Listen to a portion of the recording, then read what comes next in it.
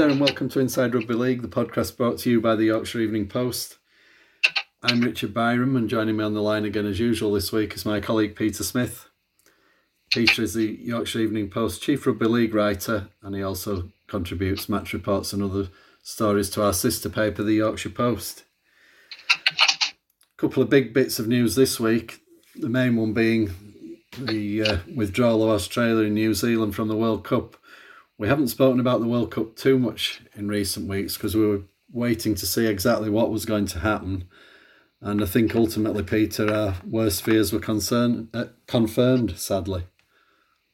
Yeah, not a huge shock. The announcement came a week after the organisers had said the tournament was definitely going ahead. They'd passed the point of no return and it would be happening.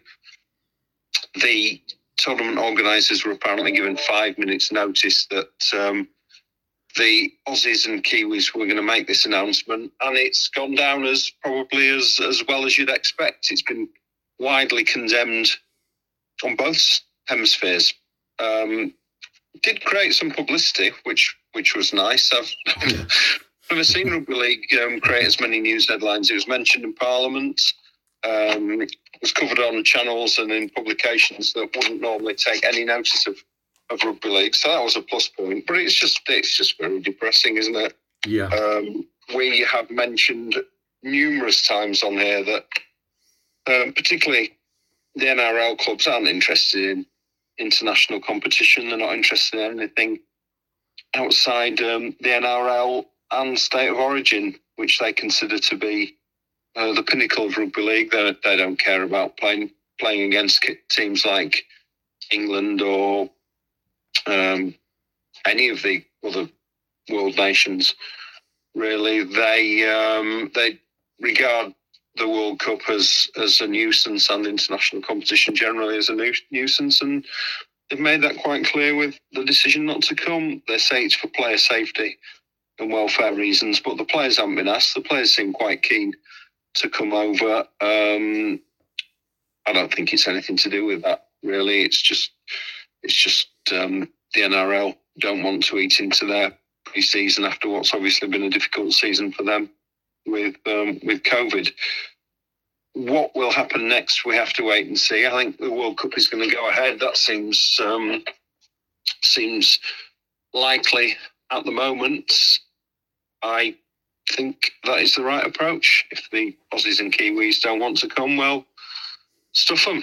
Yeah. As you might say, let's play it without them. We don't need them. For rugby league people, obviously, it would lose some credibility. But I think for the wider public, people who don't watch rugby league on a regular basis, they're just going to see England competing in a World Cup. And if England win it, then they would celebrate that as an achievement. There are ways you could get Australian teams involved. You could probably make up 2 very competitive teams from players already based in Super League. I mean, remember, it's only a month since Combined Nations beat England. That was a team made up largely of Aussies and Kiwis playing over in Super League with some England players as well. They beat England. They'd be very competitive. I think if you drew up a invitational Australian and an invitational Kiwi side, alternatively, other teams could be brought in to the tournament to replace them. Whatever happens, I think it needs to go ahead. So much time, effort and money has been put into this tournament. Tickets are on sale. It's been supported by the government. It's been marketed really well. It needs to go ahead.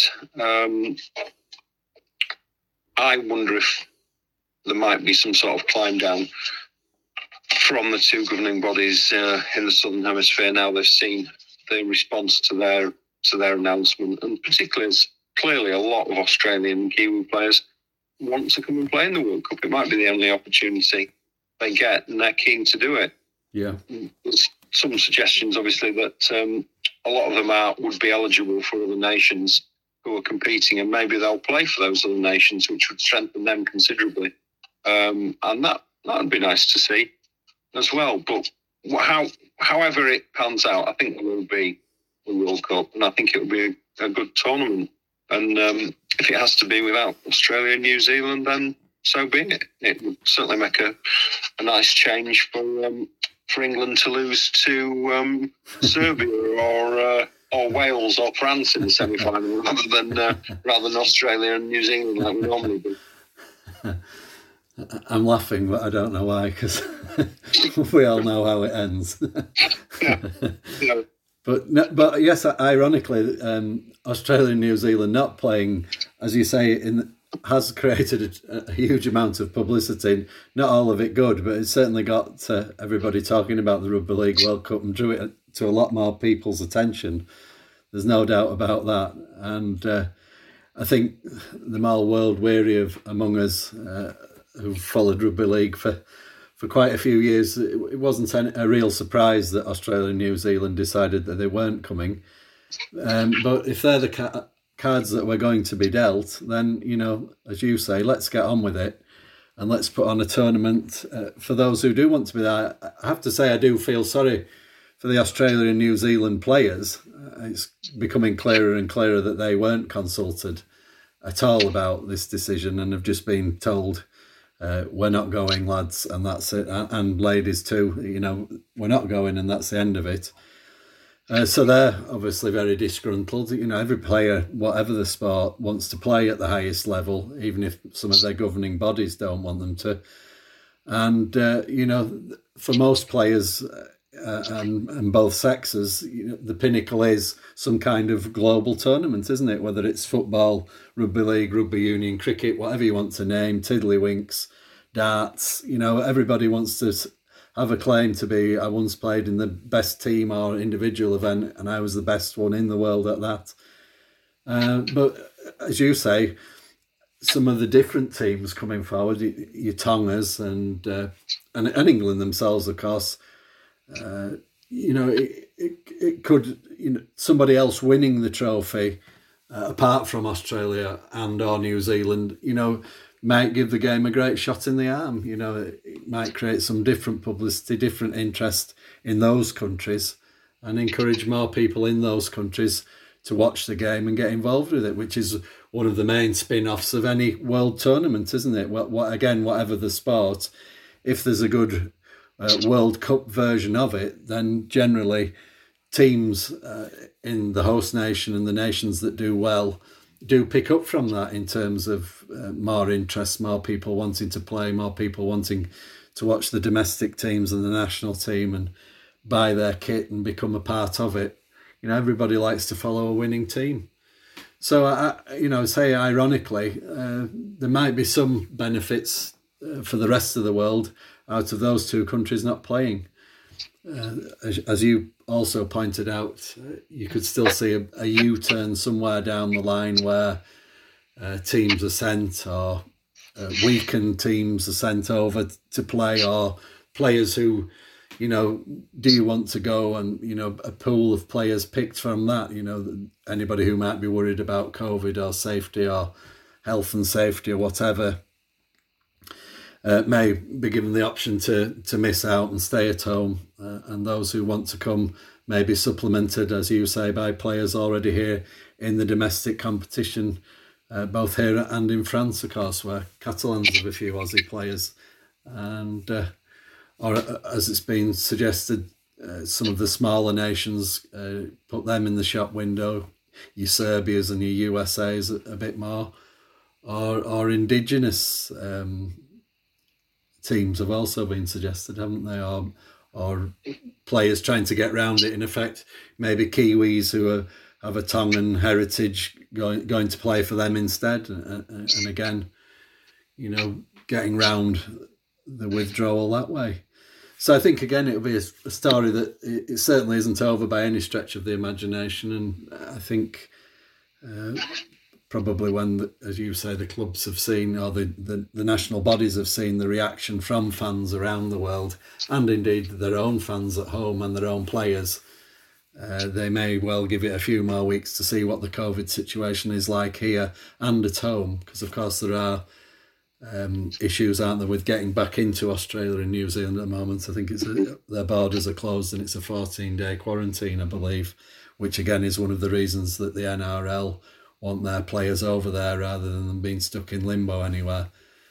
So there could well be, maybe by the end of the summer holidays, early September, some kind of U-turn, and I'm sure the organisers of the competition here probably keeping the door open via the back channels for those two countries to come in.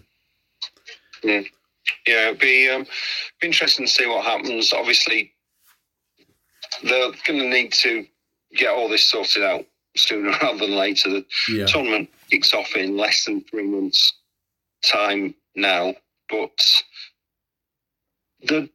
in a way, as you say, it's not the announcement's not done the tournament any harm in terms of publicity. Certainly, there's a lot of people saying, "Oh, typical rugby league," but you can't blame the organisers for this. I don't think it's down to the Aussies and the Kiwis administrators over there to get their act together and realise that they're out of step with everybody else, and to suck it up really and say, "Yeah, we'll take part." That would restore their credibility, I think.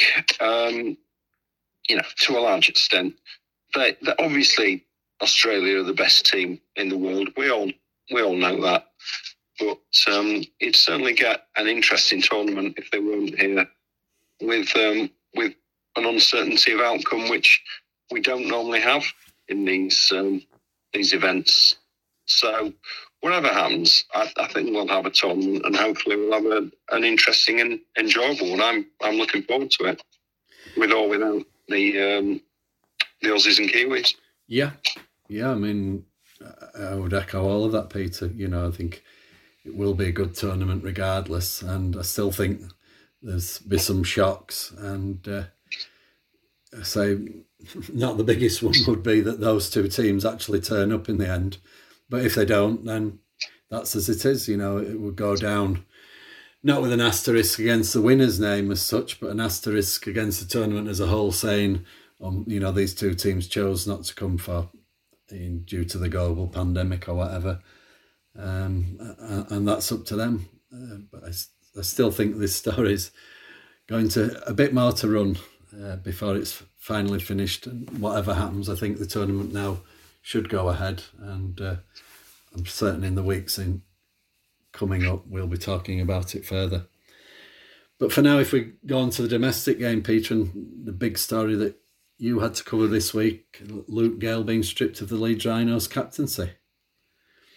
Yeah, it's unfortunate, I think. I would urge anybody to have a read of Luke Gale's column in the Evening Post this week, which is online now as we speak. We're recording this on Tuesday evening. The column has just gone online. It'll be in Wednesday's paper. In that, he explains his feelings about what's happened, outlines what happened. Effectively, he had a disagreement with Coach Richard Agar in a team meeting. After that, he didn't feel mentally right, he says, to take part in training, and went home. That is the action which has led to him being stripped of the captaincy. He admits he made a mistake. He admits it was not professional, and he says he's spoken to the players and the squad and apologised and said that he feels he's let everybody down.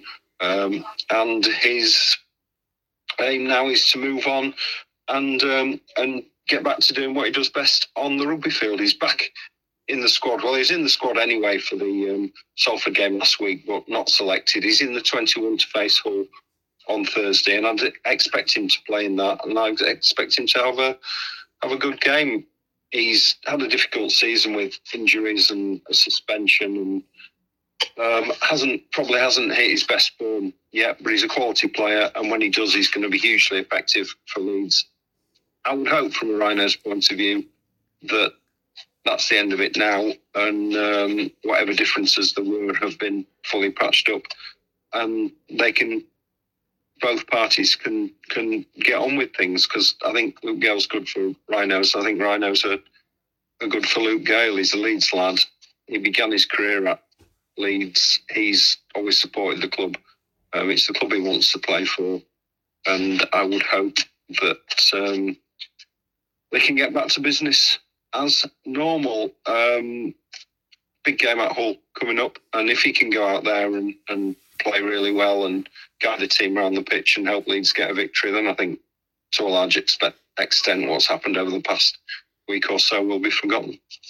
Yeah, I think all about the performances on the pitch now for Luke, isn't it? He's got to put whatever's gone on behind him, and it sounds like all parties have agreed that will happen. You know, that the matter's closed according to the Leeds club and the player, and I'm sure Luke, as you say, will be fired up for his next appearance in the blue and amber, because as you say, the club obviously means a lot to him. He's a Leeds lad, and he obviously waited quite a long time for his chance at Headingley, didn't he? He went to a couple of other clubs before he came back, and whatever's gone on, I'm sure there's regret on all sides, but they've just got to get on with it now. I think Leeds have had enough disruption this season, and probably another unwelcome diversion that led to quite a fair bit of nonsense on Twitter with conspiracy theories and blokes who'd heard from somebody in the pub what had gone on, and the usual thing when these things happen. But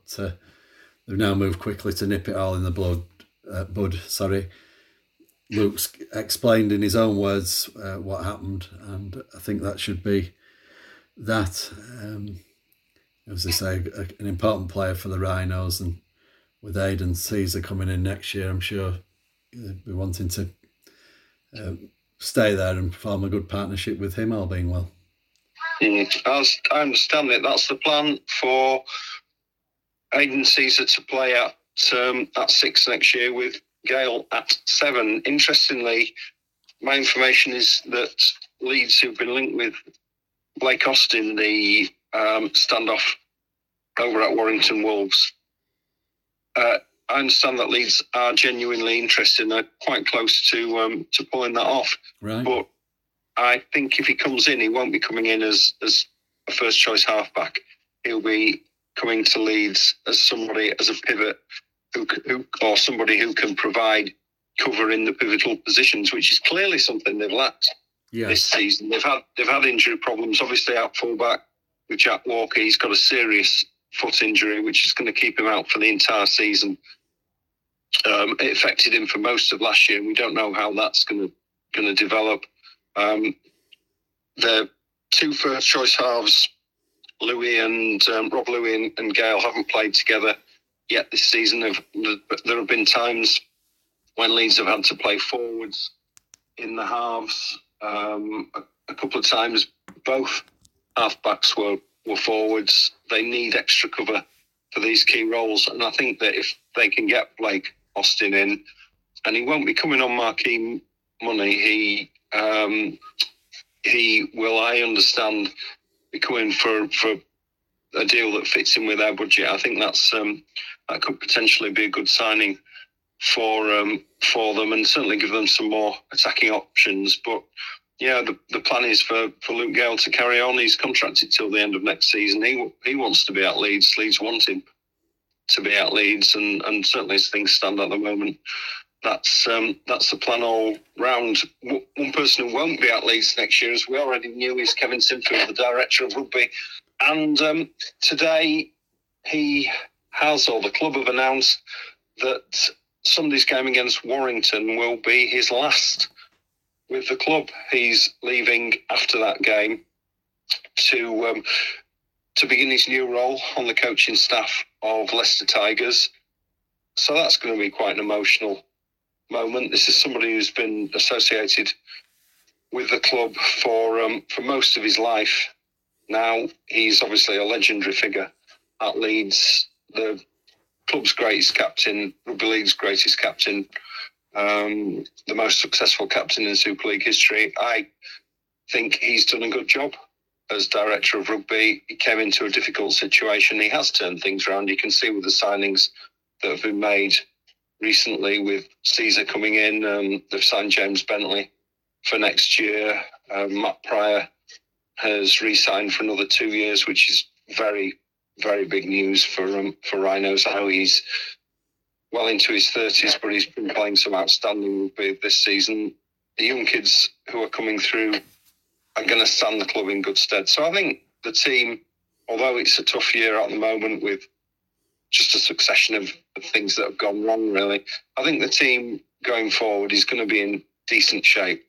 And all anybody associated with the Rhinos can do is wish Sir Kev all the best for his new career. It's a shame he's going to rugby union. I'll make no bones about that. I wish he was staying in rugby league. Rugby league can't really afford to lose people of that calibre, but he's still going to be a rugby league person at heart. He'll be an ambassador for rugby league, I think, even if he's playing the other code. Coaching the other code. I think he probably would still play a fairly decent game of rugby union. He's going to be coaching in the other code. And I think Leeds and rugby league will very much remain in his heart. He said that he'll be at Headingley watching as a spectator when his commitments allow, and just good luck to him. I hope he does well at Leicester and wherever that takes him.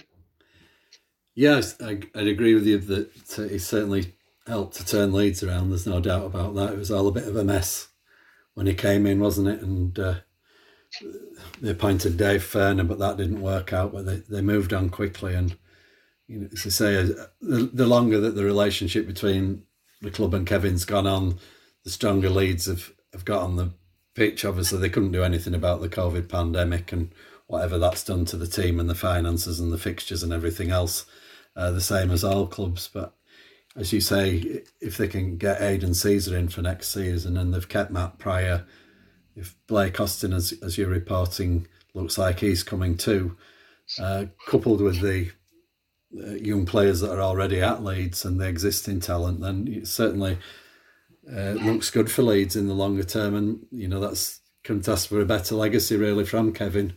As you say, he is Mr. Leeds, really, and been a great servant for them on and off the pitch, and for the sport of rugby league in general. As you say, it is a shame that he's leaving the code.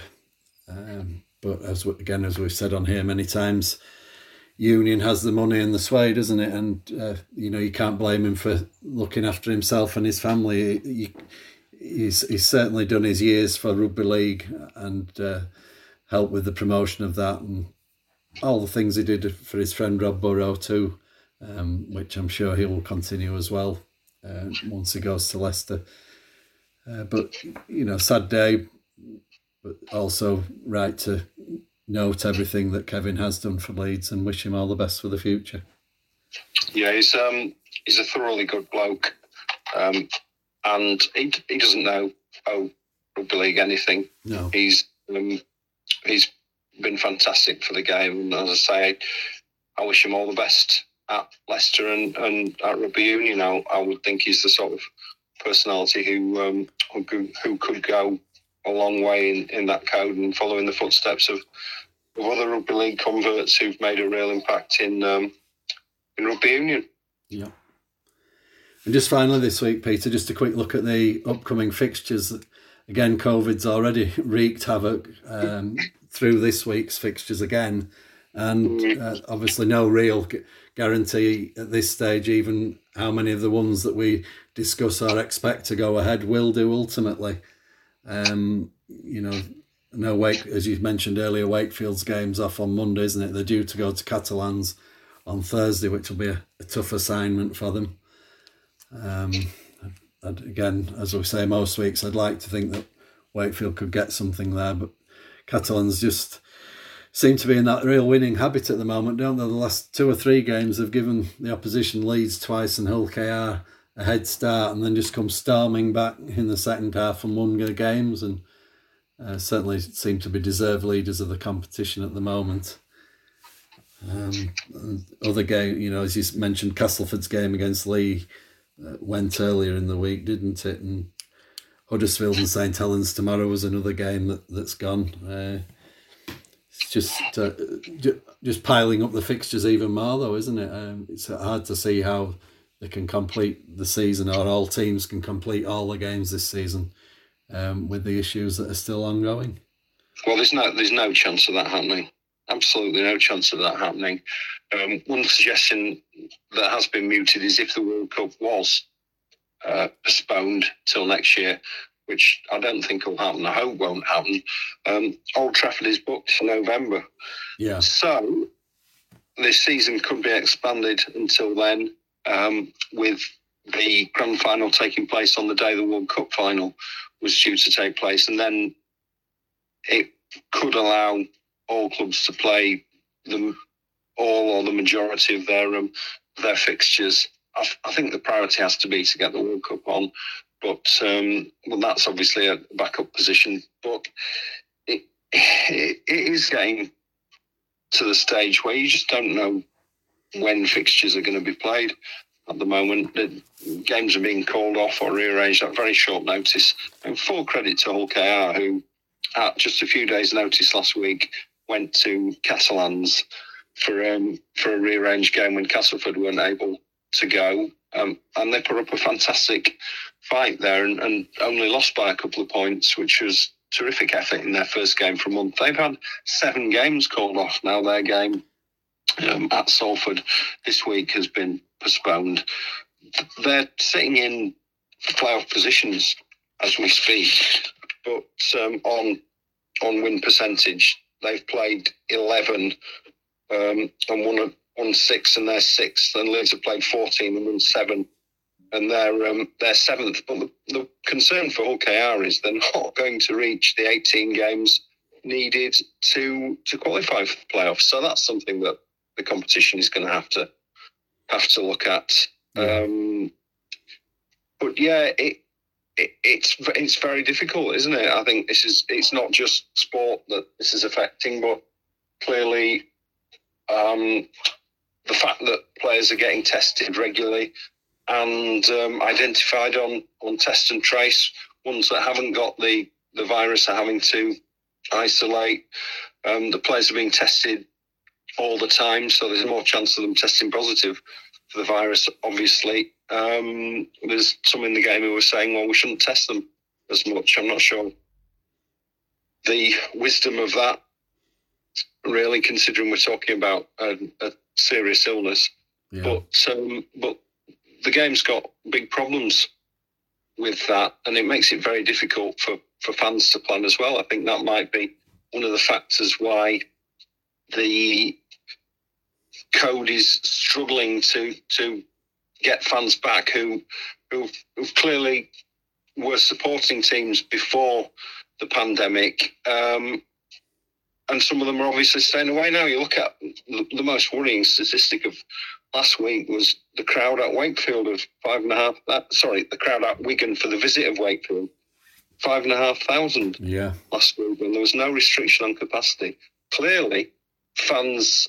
I think some fans have got out of the habit after a year and a half of being unable to attend games, and I also think some are understandably nervous about being part of a big crowd. Yeah.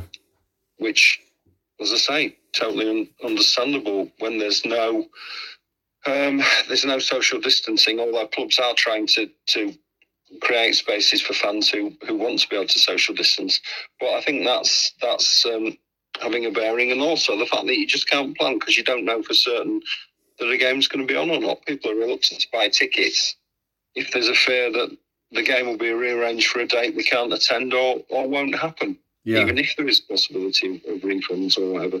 So it's difficult. It really is difficult, and I don't think Super League's helping itself by the scheduling either. Look at the forthcoming fixtures. It's just ridiculous. Leeds play at Hull on Thursday and then have a game on Sunday at home to Warrington. Thursday to Sunday. Utterly ridiculous. Then they're back up again against Castleford, hopefully, the following Friday. How is that protecting player welfare? How is that protecting the integrity of the competition? How is that giving full value for money for fans? By the Castleford game, Leeds are going to be out on the feet. Yeah. This is the second time they've done this. this season, a fixture pile-up like this. 3 games in 9 days is just not on in the modern sport. Players are too big and too strong to be able to handle that. It's a collision sport. Yeah, they shouldn't be playing more than once a week. And I think by imposing ridiculous fixture lists like this, the game is shooting itself in the foot, and it's also not going to do England's chances of winning the World Cup any good at all either. So, it's hard to be upbeat about things when you're in a situation like that. I don't want to be watching Leeds play 3 times in 9 days. That's hard enough. Actually having to play in those games is just beyond what we should be expecting from the players. I've spoken to quite a number of players about it. They've all been fairly stoic, and they're saying, well, it's the cards we've been dealt, we'll just get on with it. But they shouldn't be expected to do that, in my opinion. No, it's mad, as you say, the whole thing at the moment. I was saying to you before we came on air that, I just don't know what's got... You kind of flick up the fixture list on a Monday morning to see where everyone is this week, or you flick it up before we come on air just to see who's playing who, where and when. And all the games now seem to... on Thursday, there were more games scheduled for Thursday, I think, than any other day of the week, which at one time was the forced Sky game that nobody wanted to be involved with. And then you're not having games on a weekend, presumably not to clash with other events that are taking place. And obviously the Olympics and things are on at the moment as well. So I don't know if that's part of the thinking. But as you say, the Leeds schedule's mad. Wakefield was supposed to play in France on Thursday, weren't they? And then back at Bellevue on Monday with all the travelling and everything else that entails. So basically, I would imagine no recovery, just a quick captain's run and back at it again. And we pointed out on here several times that the old Easter favourite, Good Friday, Easter Monday, people we used to go mad about that, or the games authorities saying that, well, although the fans want it, it's not really suitable for our players to be playing in that period of time. But all of a sudden now, it's fine for the players to be flogged 3 times in 9 or 10 days. And as you say as well, nobody benefits from that. The players don't, the spectacle doesn't. The fans themselves think, well, the third Leeds game, they're all going to be dead on their feet. So if it's on the telly, I'll just watch it on the telly and see what happens, for an example. But even there doesn't seem to have been that many TV games lately either, does there? I think last Thursday or Friday I was looking, and I don't know, everything just seems to be a mess at the moment, and everything really needs a good shake-up. I hope if we get through this season and get through the World Cup and start next season with a clean sheet of paper, he says idealistically, and get back to how we were at least. And I know that certain things can't be avoided, and they've got contractual obligations to TV companies and to sponsors and to the players themselves, but it's just doing more doing more damage than good, as far as I can see, as more of an armchair fan than somebody who's able to go to live games on a regular basis, but somebody who follows it as part of his job and as an interest, and does watch the games regularly on the TV.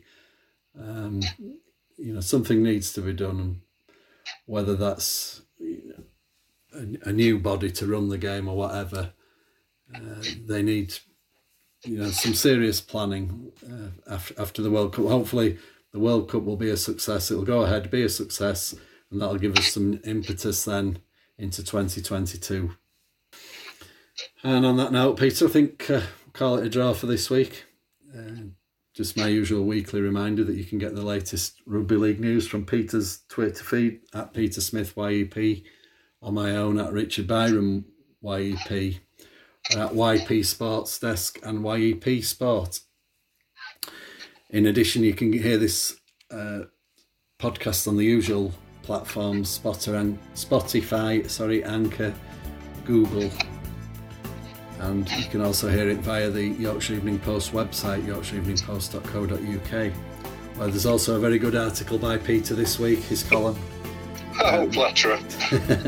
regarding a wry look at the game, out-of-the-box solutions to some difficult rugby league problems Peter's written about this week, and it's very good. I recommend that you give that a read if you get 2 minutes.